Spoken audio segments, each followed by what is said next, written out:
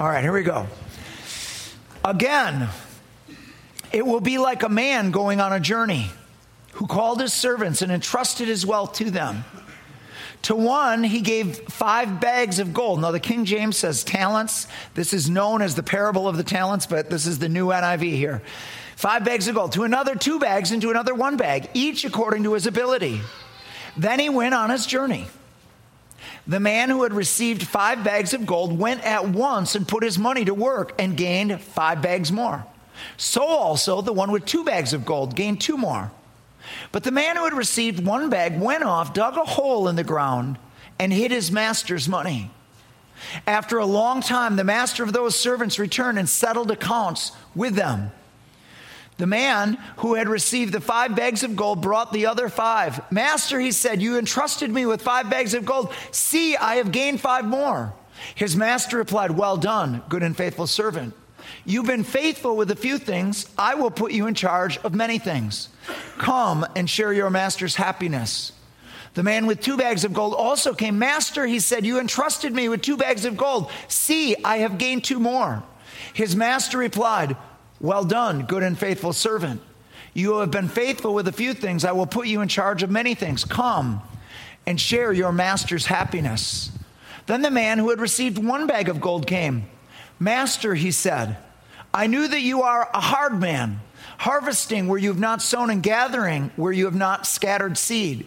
So I was afraid and went out and hid your gold in the ground. See, here is what belongs to you. His master replied, you wicked, lazy servant. You knew that I harvest where I have not sown and gather where I have not scattered seed. Well then, you should have put my money on deposit with the bankers, so that when I returned, I would have received it back with interest. So take the bag of gold from him and give it to the one who has 10 bags. For whoever has will be given more, and they will have an abundance. Whoever does not have, even what they have will be taken from them. And throw that worthless servant outside into the darkness, where there will be weeping and gnashing of teeth. Would you pray with me, please? Lord, I pray that you would give us understanding in these very strong words that you spoke. Help us understand. Holy Spirit, come, we so need you. Hide me, I pray, Father, behind the cross of Jesus, so that we can hear and see the Son of God and, Lord, respond to him this day. Lord, we love you. We give you praise and glory for every good thing that's going to happen here now. In Jesus' name, amen.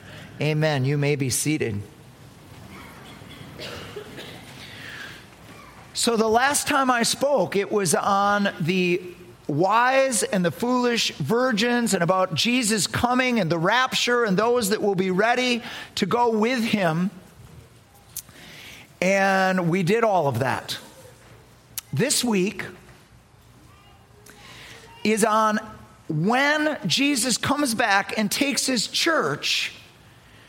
There is going to be an accounting. It's called the believer's judgment, where everyone will give an account for the gifts and the talents and the resources that they had and how they used them. Jesus doesn't just want you to be ready for the rapture so that you go to heaven. When he thinks of having you ready, he loves you so much. He wants you not just to make heaven. He wants you to get the reward he planned for you. He has eternal rewards. He has given work for each one of us to do. And when we are faithful to do that work, there is a reward that will last forever. He wants you to be ready, not just to make heaven and be part of the rapture, but that you will have a satisfying, pleasing believer's judgment. That's who he is, and that's what he wants for me and you. So here's point 1 this morning. The theology of the parable of the talents. When you read this parable, it seems like the third servant doesn't make heaven. It seems like the first two, and the wording used, the darkness and the gnashing of teeth, it sounds like that servant actually doesn't even go to heaven because he was unfaithful. We need to be very, very careful when interpreting any parable. You don't make doctrine from parables. Each parable has a point, and that's important, but everything doesn't mean something necessarily in a parable, and you just need to be very careful. It's a genre of teaching. This is a story. Jesus is making a point. But as you're going to see in just a moment, I'm just going to tell you what I think. I do not think the third servant goes to hell. I think there is darkness, there is regret, there is some gnashing of teeth, but I don't think it's hell, and I'm going to explain why. Number one, when you are looking at anything in the Gospels, it's important to take all of the synoptic Gospels. Matthew, Mark, and Luke are called the synoptic Gospels, and all synoptic means is view together. To get the whole picture, you need to read all of them, all of the versions, to get what Jesus was saying. And in Luke's Gospel, in the parable of the talents, there is a distinction between those who reject Jesus as king and the servant that wasn't faithful with the money that he was given. Let me read to you what it says here in Luke chapter 19. Then he said to those standing by, take his mina, that's another word for talent, away from him and give it to the one who has 10 minas. Sir, they said, he already has 10. He replied, I tell you that to everyone who has, more will be given. But as for the one who has nothing, even what they have will be taken away. But those enemies of mine who did not want me to be king over them, bring them here and kill them in front of me. There are two groups. One are those who rejected him as king. The other group are all those that accepted him as king and then needed to be faithful with the gifts that they had. And salvation in the New Testament is God's gift to us. It is by grace through faith. Salvation is not about our faithfulness to use our gifts. Salvation is about his faithfulness to provide a Savior, and that salvation is given as a gift. Secondly, when interpreting Scripture, you always let clear teaching interpret obscure teaching. What is most clear, you let that interpret that which is obscure. And just the nature of the genre of parables is it's more obscure. The most clear teaching in the New Testament on the believer's judgment is found in 1 Corinthians 3. And we'll read that passage in just a second. But let me bring you into it. Paul is talking about the believer's judgment. He starts it by saying this: there's no other foundation that can be laid other than the one that God himself has laid, which is Jesus Christ. The foundation of what we build is Jesus Christ. It is salvation by grace through faith. Everybody gets in the same way through the cross as a gift. Then Paul says this: once you are saved, once you've laid that foundation, everyone builds on that foundation. Some build with wood, hay, and stubble. Others build with gold, silver, and precious stones. But that day, the day of the believer's judgment, all of our work will be tested and revealed by fire. God will send fire to burn it. And then here's what he says: if what has been built survives, the builder will receive a reward. If it is burned up, the builder will suffer loss and yet will be saved, even though only as one escaping through the flames. Once you become saved, Jesus has gone away, he's going to return, and we are going to give an account for what we did with the resources we had, with the talents we had, the gifts we had, the abilities we had, the money we had. All of us will give an account at the believer's judgment. If Everything we did was basically for man. Wood, hay, and stubble, stuff man plants, man reaps. It's all man-made. It was all for me. It was all so that people would like me or that they would think I was really spiritual, and it was just done for man, by man, with wrong motives. All of that's going to burn. But everything that was done, the gold, silver, and precious stones, those are things that man can't make. Everything that was initiated by heaven and done in union and in intimacy with God and for the glory of God, those things are going to remain, and that reward will last forever. Those who suffer loss, the loss it's not of their salvation. Their soul is still saved. The loss is that the reward God wanted for them. There will be a time for those who lived for themselves as Christians, those who hung on to Jesus, but basically just did their own thing and tried to get God to serve them and just did their own little Christian thing, got into the performance thing, were trying to impress people. All that's going to burn, and there's going to be a time of darkness, a time of shame, a time of regret, a time of that's the whole idea of gnashing of teeth is regret. I wasted my life as a Christian. Now, why does Jesus speak so directly on these things and so strongly on these things? He doesn't want you to be that person. He doesn't want me to be that person. And so that's why he speaks so strongly. So here's point 2. Excuses that lead to unfaithfulness. In the guy that buries his talent and gets so rebuked by the Lord and has this time of regret and outer darkness, in his response, you're going to see 3 excuses that he makes. Now, when Jesus comes back and he says, why didn't you do this? Notice, he's got the answer right there. You know why he's got the answer right there? Because he's been telling these to himself his whole life. This isn't going to come on that day. The problem with these lies is you're telling yourself them now. And they're excuses that keep us from being faithful. And what the Holy Spirit wants to do today is he wants to dismantle any excuses we're hiding behind. Any excuses that we bought into, and it's leading us to a very unfaithful, unfruitful life. So let's pay attention so that we don't get deceived by these excuses. So here's number 1. First excuse. I'm unimportant and unneeded. Here's 1 Corinthians 12, 15 and 16.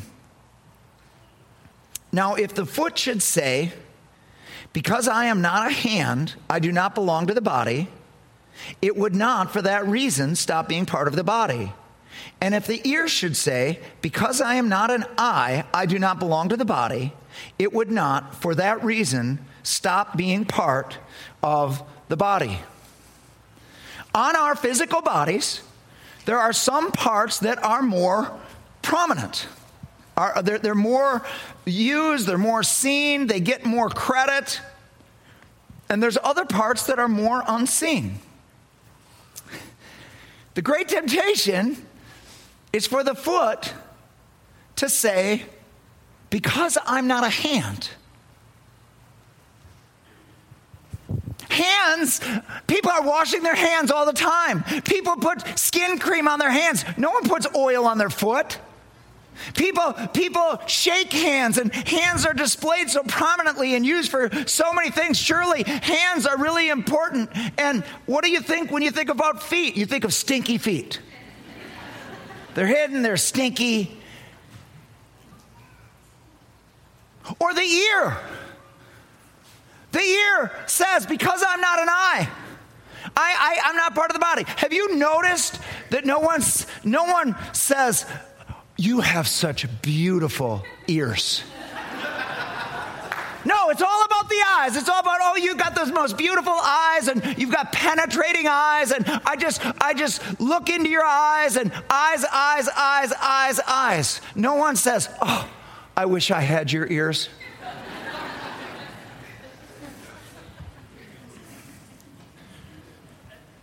When we talk about prominent callings, we are only talking about man's perspective. Well, an apostle or a prophet or a pastor, no, that's ministry. That is an important calling. That is only man's perspective. In God's perspective, every calling is equally prominent. If you are called to be a mom at home watching a couple kids, that is prominent to God in God's sight. If you are called to be an accountant, you're called to be a salesman, you're called to be a mechanic. Every calling is the same to God.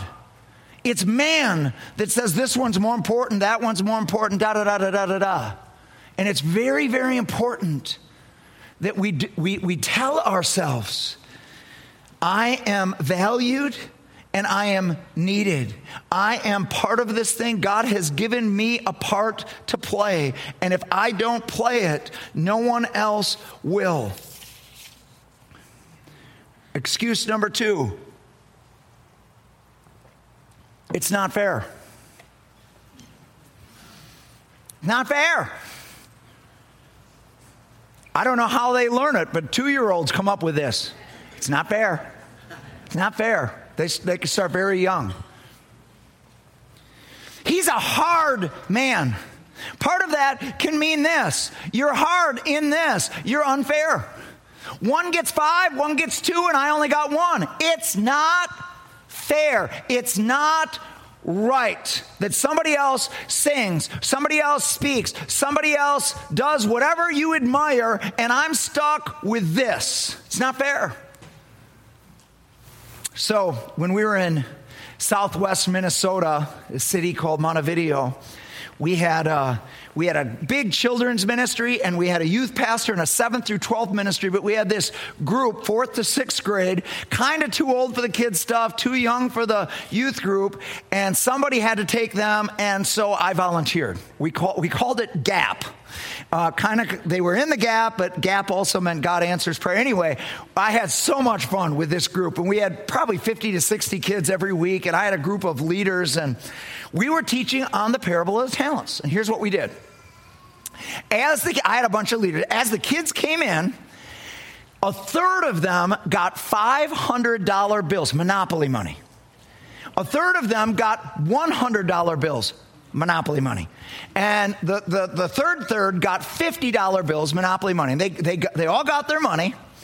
And I said, now we're going to take, and I set a time. First, we had these awards, and I had, these are the rewards that are going to be given at the end. Everybody wanted those rewards. I said, so what you're going to have to do is take what you have and use it, and you will get paid for using it. And so we had all these stations set up. There was push-ups, sit-ups, jump rope, just different things they do. And what they had to do is they went to their station, and if they had the $500, they would pay their $500.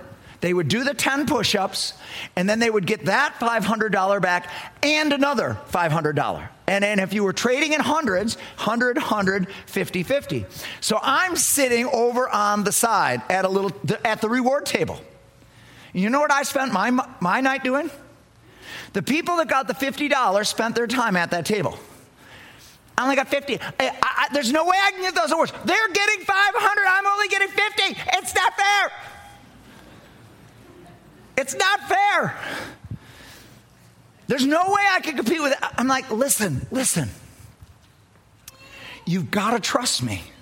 It's going to be fair in the end. It will be fair in the end. They go off moping. They can't believe it's going to be fair. How could they possibly get as much money as those people? I'm only getting $50 each time. And so, they're doing their push-ups like this, and they're just kind of, and then I've got another person at the table, and guess who that is? Somebody that's got the $50. Same thing. Trust me, it'll be fair. Trust me. Then I have to make an announcement to the group. It will be fair in the end. Keep working. So at the end, everybody brings their money in, and everybody that had the 500, it gets divided by 500. Everybody that had the 100 gets divided by 100. Everybody that had the 50 gets divided by 50. God's not impressed with gifts, folks. He's the one that gave them. He's not impressed with production. We can't even compare production. There's only one thing that impresses God: faithfulness. To be faithful with what he's given to us. Heaven sees things very different than we do. Jesus and the disciples are watching people put money in the money box. And some of the rich people are putting great amounts of money in there. And this little widow gets up there and puts in a little. And Jesus says to his disciples this: that widow just put in more than everyone else. Jesus knows exactly what she put in, and he knows what her assets are. He already knows that. He knows those that put in a lot. And he says this. He says they've put in out of their excess. She put in some of her living money. That's how heaven sees. Heaven knows what everybody in this building is worth. He knows every gift you have, your time. He knows every resource you have, and he knows how you're using them. That's who we're dealing with. He knows everything. It's just how heaven sees. So then why, Tom? Why does it have to be different? Why can't we all get the same? Want to know what I think? It really doesn't matter, because I'm going to tell you what I think. I think it was because God didn't want us to compare with one another. I think he wanted it to be impossible for us to base what we're doing on what somebody else is doing. I think he wanted to get that out of our system. He wanted us to think like a body that's working together. Like we're all different parts, we're all got different gifts, and we're having to work together.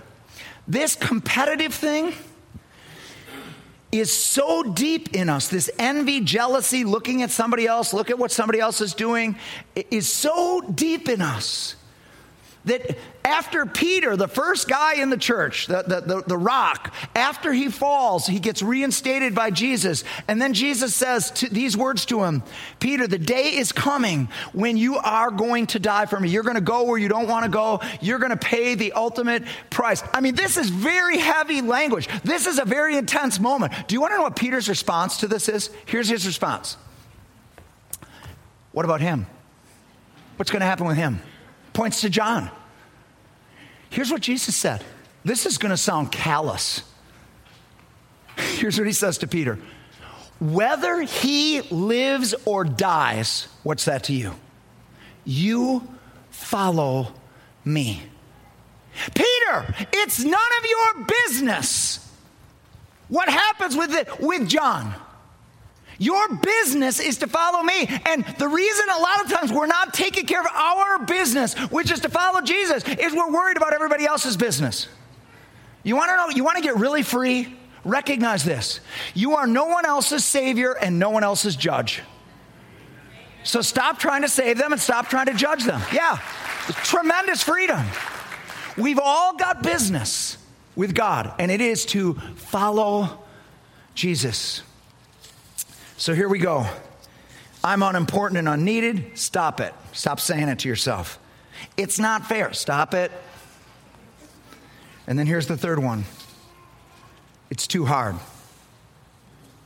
He's a hard man, can be because he's made life so hard.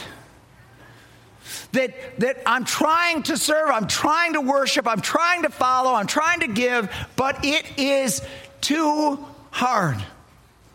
Part of the problem is our expectation. Sometimes we are surprised that there's a cross. This isn't what I signed up for. Well, Jesus is like, well, what did you sign up for? I said whoever follows me is going to have to pick up their cross and follow me.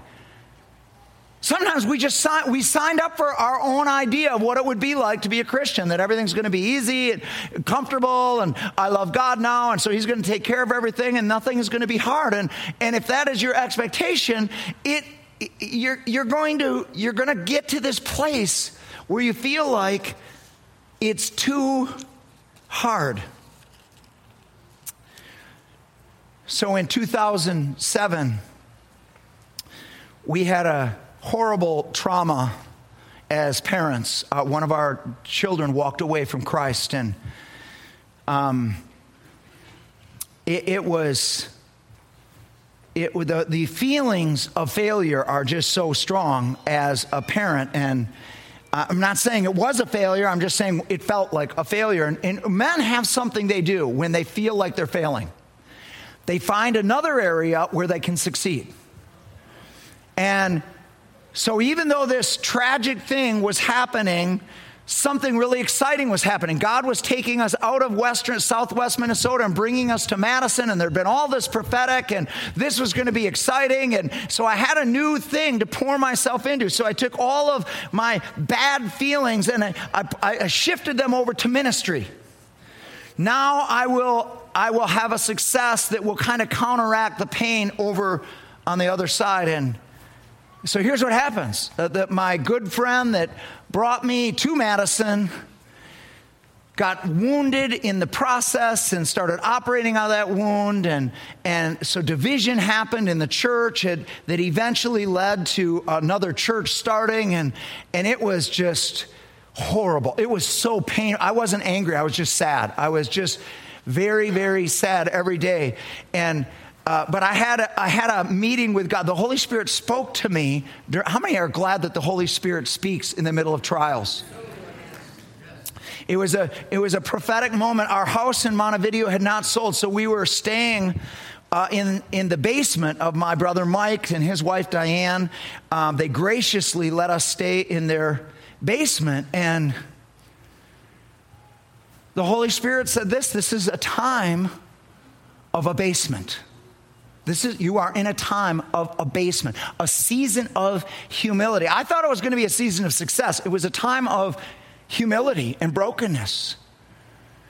The pinnacle moment to express it was Mike and Diane had at that time a cat named Comet. Comet was one of the ugliest cats I've ever seen. Comet was very old. It was horrifying to just look at Comet. But when Comet meowed, honestly, it sounded like a horror movie. It was frightening. Well, Comet's food and water was downstairs in the basement, and I'm like, you know what? We're already living down here. And I said to Diane, you know what? Why don't I take over the duties of feeding and giving Comet water? And she's like, oh, that'd be great. That'd be great.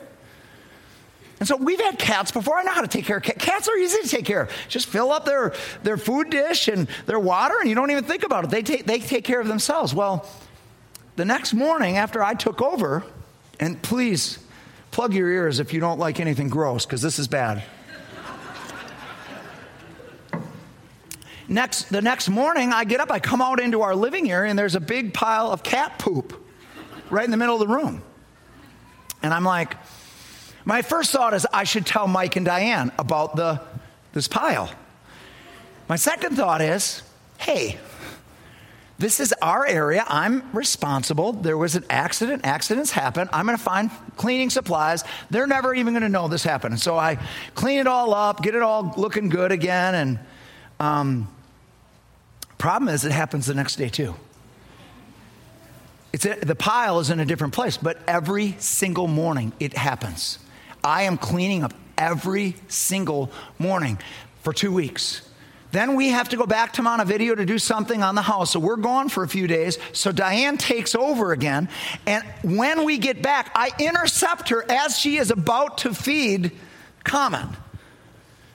And she's only got a few morsels of food in her hand, and she's putting it in the dish. And I'm like, Diane, save yourself some time. Just fill the dish up. And she says, no. She says, Comet actually has a stomach. He's got an issue with food. He doesn't know when to stop eating. She said, if I did that, he'd poop everywhere.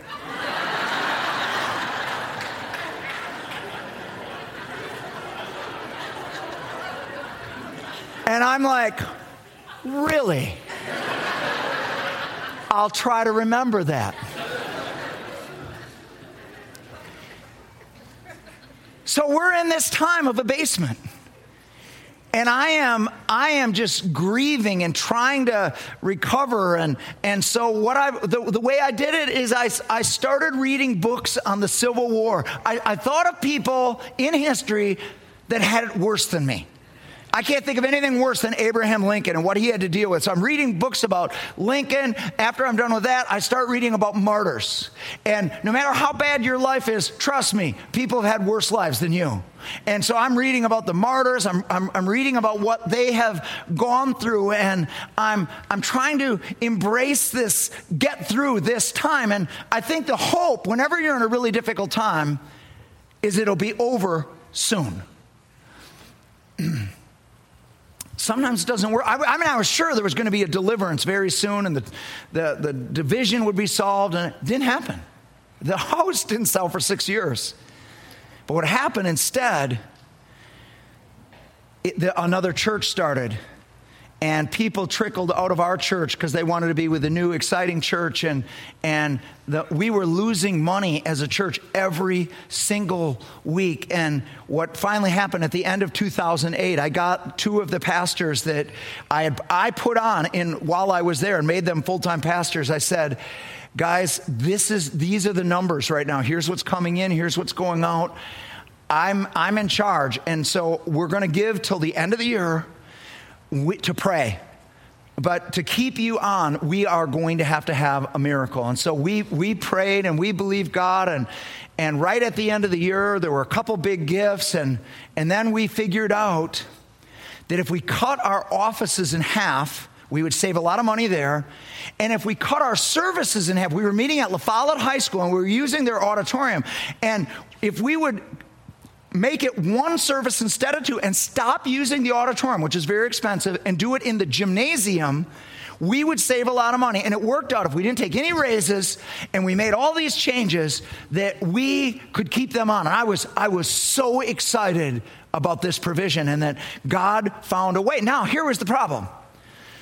To have this service in the gym, how many know it's just not conducive in a gymnasium? So we had to set up pipe and drape, which took a lot of time, and to make it more intimate, to make it special, and somebody was going to have to set up 400 chairs. And everybody already was having more responsibility with this pipe and drape, and so I was the guy. I was the guy for the 400 chairs. And I remember those days. I remember it was most hard with the first chair.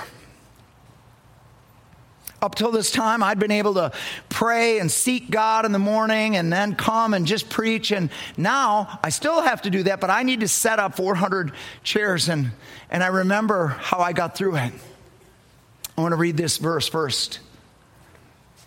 Hebrews chapter 12, 2 and 3. Fixing our eyes on Jesus, the pioneer and perfecter of faith. For the joy set before him, he endured the cross, scorning its shame, and sat down at the right hand of the throne of God. Consider him who endured such opposition from sinners, so that you will not grow weary and lose heart. I asked doesn't the sanctuary look nice? All the improvements that have been made. We've got a cross right now that's being designed that will be up there by the missions conference. It's going to go right in the middle, but this cross isn't going away. I asked them specifically to put it up today. This was the cross that we used at Mad City. It's kind of out of place here, isn't it? This is a modern, trying to look a little more hip. And the cross, the old rugged cross, it doesn't really fit in that well with American culture, does it? But let me tell you something. Here's what I did when I set those chairs. Always the first chair, I would always say this. Jesus, you are worthy of me setting up these chairs. You went to the cross for me. You endured the Father's wrath on sin for me. You left heaven. You were born in a stable. You were rejected by men. You hung naked on that cross. You are worthy of me setting these chairs up for you. It gives you strength. It gives you strength to consider him who for joy embraced that cross for us. It gives you strength. It takes away your weariness. I want you to consider this. The harder your life is, thank you, Lisa. The harder your life is, the more meaningful your worship is. The harder your trial is, the harder the thing you're going through, the harder that betrayal was, the harder that the sickness is, the pain is, the harder it is, the more meaningful it is to God when you choose to serve him and worship him and give to him anyway. This is worship that is not possible in heaven. Here's why. The angels all worship, and they're all 100% in all the time. But you know what? It's comfortable up there. It's beautiful up there. It's all light up there. It's down here that we experience darkness. It's down here where we experience trials and heartaches and headaches and all kinds of things that are going wrong and that are difficult. And when we worship anyway, when we choose to embrace the cross and say, Jesus, you're worthy. I give you my cross. I give you what's hard in my life, and I embrace it for you. And I say you're worthy, and I'm not going to be offended with you, but I'm going to serve you anyway. Guys, it touches heaven. That's the worship that brings tears to the Father.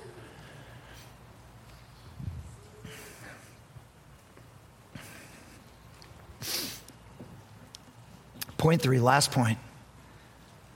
Helping Jesus carry his cross. Matthew 25, verse 40. The king will reply, truly I tell you, whatever you did for one of the least of these brothers and sisters of mine, you did for me. What? How, in what way is me helping a human being helping Jesus? Here's how. Jesus has purchased the entire human race with his blood. The very human race that he created, he has redeemed. So in his mind, everybody belongs to him. Everybody that's saved, everybody that's not saved, everybody belongs to him. So when you help a fellow human being, you are helping Jesus. Now, here's what I learned this week. You know how I said that everybody gets gifts, but they're not equal? That some have more gifts? Well, here's the other thing. Everybody has a cross, but they're not equal. Just like everybody has a gift and they're not equal, everybody has a cross and they're not equal. Let me explain some of the crosses that God has allowed the human race to carry. One of them is an economic cross. Jesus said, when you give food to the hungry and drink to the thirsty and clothes to the naked, you are feeding me. You are taking care of me. There are some people in this world that economically are worse off than us. In fact, most of the world. And when we take of our resources, not because we have to, not because we feel guilty, not because somebody taxes us on it, but when we take it out of our own volition and we say, here, Jesus says, thank you. You just gave food to me. You just helped me. You helped me carry my cross. Does everybody remember Simon the Cyrene, who actually literally helped Jesus carry his cross? When we feed those who are hungry, we are helping Jesus carry his cross because that person has an economic cross. There's a second cross. It's a social cross. Jesus says this, when I was a stranger, you welcomed me. A social cross means this: somebody that's worse off than you. You've got friends, you've got family, you know how to relate to people. Well, let me tell you something. There's a lot of people that don't have friends. They don't have a real natural family because they've been abandoned or in some way cut off, and they're very, very lonely. Some people sit right here among us, and they don't have anybody to go to lunch with after church today. They don't have anybody that's going to approach them and say, hey, let's do this or let's do that. And Jesus says, when you and I reach out beyond our little comfort zone in our little group and welcome somebody that might be a different color, a different economic group, when we reach out and welcome somebody, Jesus says, thank you. You just lightened my cross. You just helped me carry a cross. How many know that there's a physical cross? Jesus said, when I was sick, you visited me. Being sick is a cross. Having diseases, how many know that some people just get DNA that is bad DNA physically, and they've got issues, and they've got this disease and that disease and this chronic thing and that allergy and this thing, and that is a cross. Don't minimize that. That's a cross. And when we reach out, we don't have to heal the one that's sick. Just visit them. Just value them. Just hear their story. Come alongside them. We help to lift their cross. And it's funny, isn't it, with physical things? However bad you have it, somebody's got it worse. Somebody has got it worse. And then there's a moral cross. Jesus says, when I was in prison, you visited me. There are people that are born and 4 generations of sin is coming down on them, and they've got liars and cheaters and adulterers, and all of that is in their spiritual DNA right from birth, and they are easily given to addiction and given to this and that and all kinds of stuff and end up in prison. And Jesus says, when you go and visit them and you let them know that they're still valued, that they are still loved, that there is forgiveness for them, that I died for them, you are coming to me. Do you know that a lot of revivals happen in prisons? And no one can understand the gospel more easily and quickly than somebody in prison because of crimes that they committed. It's very easy to own that you're a sinner. What's oftentimes harder for prisoners is to own, oh my, I am loved and Jesus died for me, and even though man isn't forgiving me and I need to serve my time, Jesus forgives me and I can go to heaven when I die. Come on, that's exciting.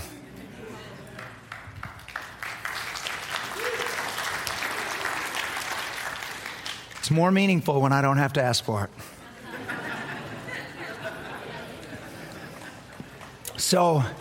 So here's what happened. So I'm setting these chairs up every week. Jesus, you're worthy of this. Jesus, you're worthy of this. Jesus, you're worthy of this. And it gets to be May, and my daughter Christina comes back from college. She was at Winona State, and she comes to me and she says, Dad, I'm going to help you set those chairs up on Sunday morning. This is my cross to bear. I did not ask her to. I didn't even tell her I was doing it. She just observed it and she said, Dad, I'm gonna help you set up chairs on Sunday morning. And something happened that summer. It was so beautiful. Every single Sunday morning, without me waking her up or telling her anything, she was there with me and we set up chairs together.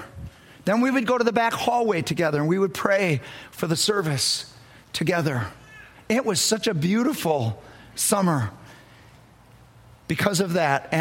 But August was coming and I knew she was going to go back. And I am not an emotional guy. I'm a thinker, not a feeler. But as it got closer to her leaving, I just was so sad. because she filled such a huge gap. She lifted the load. And she went back to school. And 2 weeks later, David and Karen White came to me, older couple in the church,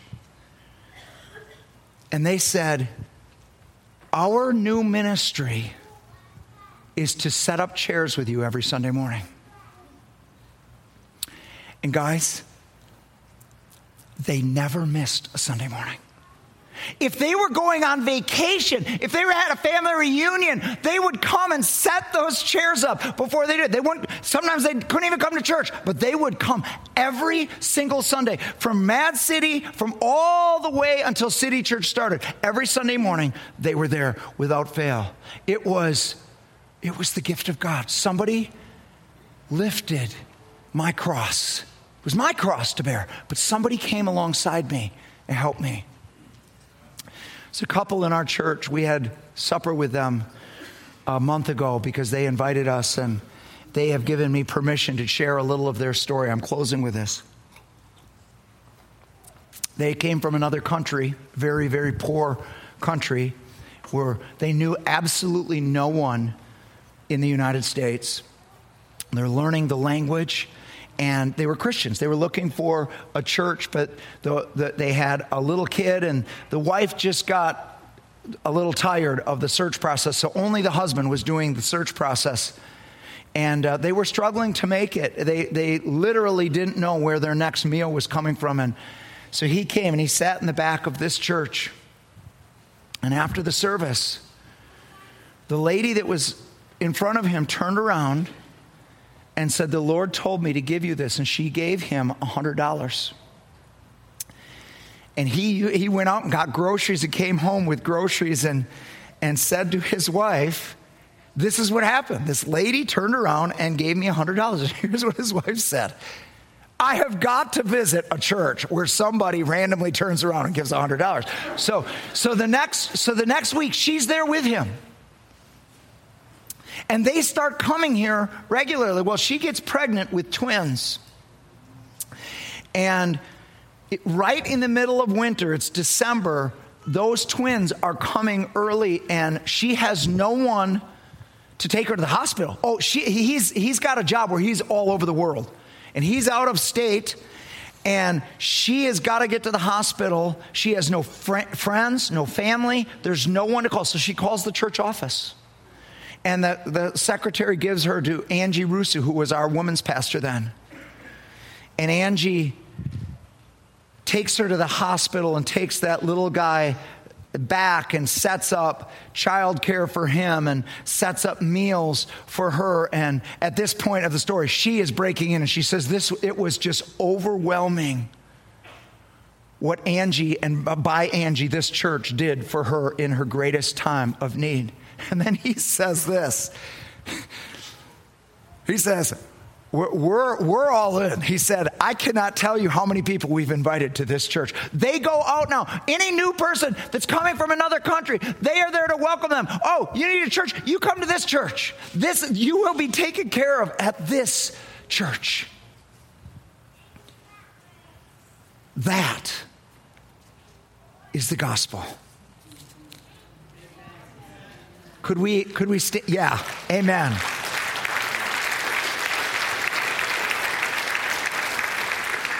Could we stand to our feet?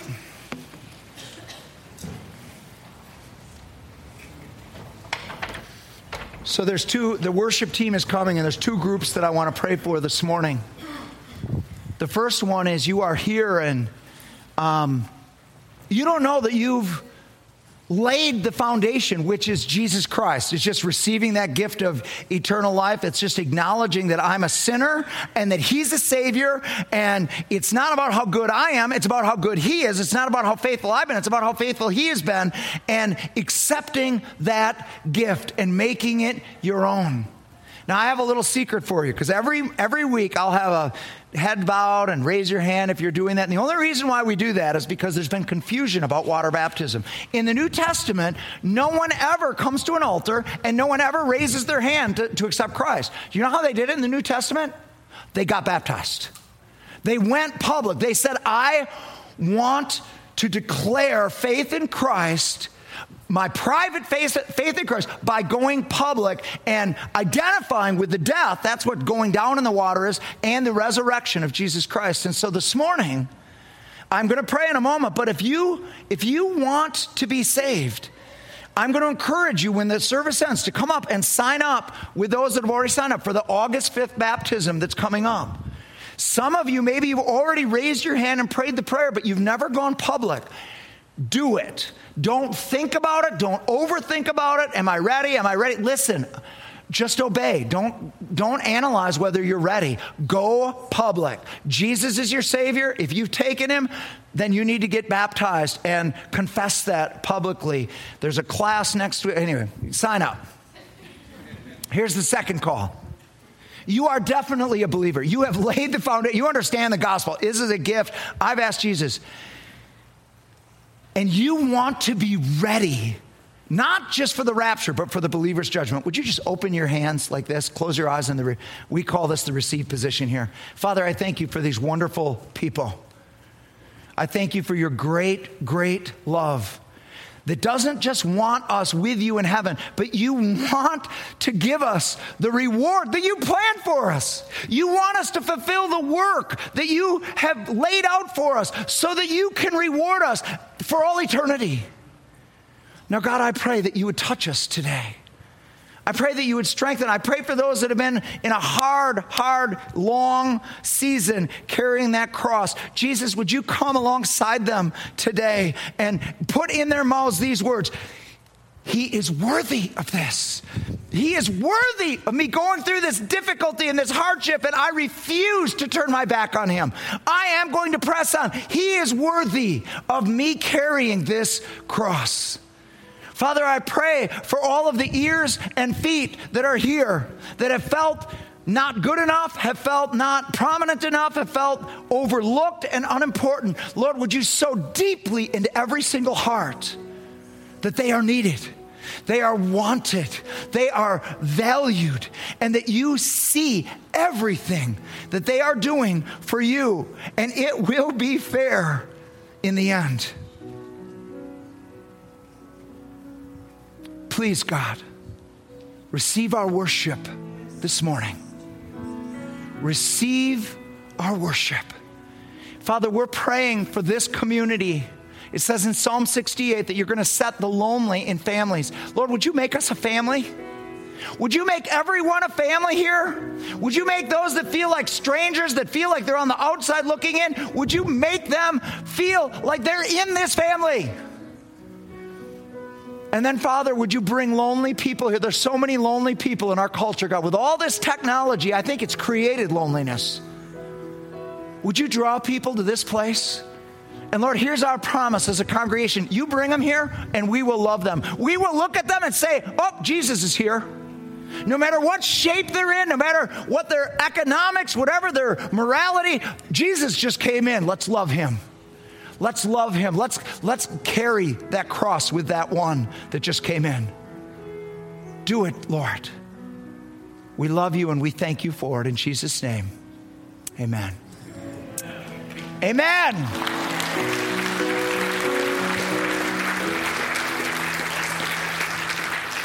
So if you need to get baptized, come on up and sign up. Everybody's invited back tonight. 6 o'clock, 6 to 7:30 tonight. God bless you. We're going to have ministry teams up here if you need more prayer. Have a great day.